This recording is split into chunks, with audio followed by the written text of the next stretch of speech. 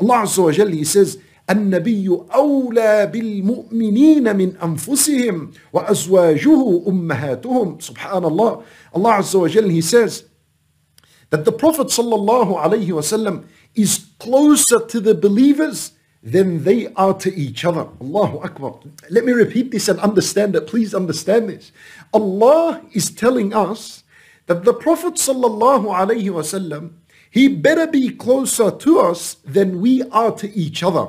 He's closer to us than we are to each other. In other words, he's more entitled to us than we are to our own selves.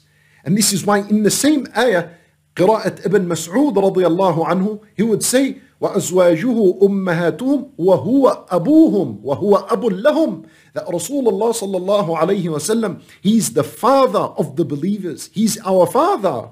And his wives are our mothers. This is why Ummat al-Nabi sallallahu alayhi wasallam was considered ikhwah. We were considered brothers of each other. Why? Because our father is Rasulullah sallallahu alayhi wasallam, and our mothers are the wives of Rasulullah sallallahu alayhi wasallam. And when we say Rasulullah sallallahu alayhi wasallam is our father, meaning our father in religion, our father in ad-deen. Otherwise, our biological fathers are known. And our first biological father is known, and that is Adam alayhi salam. But Nabi sallallahu alayhi wasallam being our father, meaning in religion, that means he is closer to each and every single one of us than we are to each other.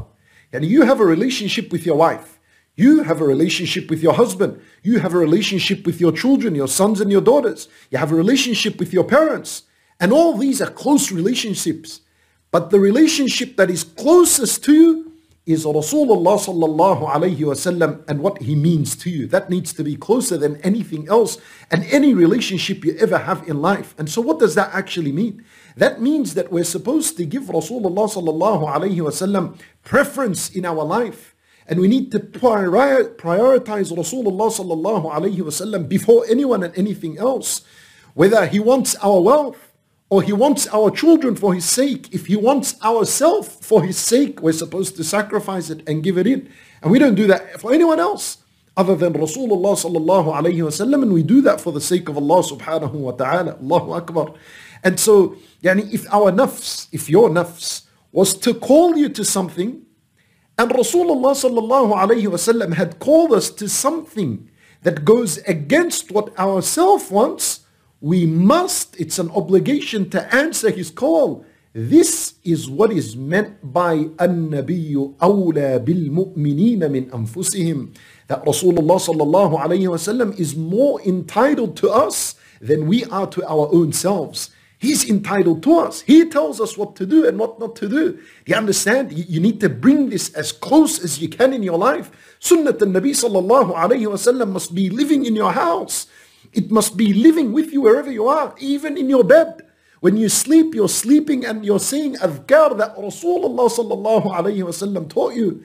And even in the highest form of pleasure in the life of a believer, when a believer is having sexual relations with his wife, even at that moment, you're supposed to remember what Rasulullah sallallahu alayhi wasallam taught us of the dua to make. He's in every aspect of your life, sallallahu alayhi wasallam. And this is why Allah Azza wa Jal, He said, وَإِن تُطِيعُوهُ تَهْتَدُوا.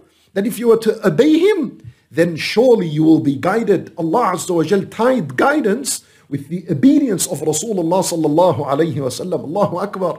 You want guidance? You're seeking guidance in your life? وَإِن تُطِيعُوهُ تَهْتَدُوا. That's the prescription. That's the solution. Obey His commands. Allah Azza wa Jal, He says, وَأَطِيعُوا الرَّسُولِ لَعَلَّكُمْ تُرْحَمُونَ. Obey the messenger so that perhaps you may attain mercy.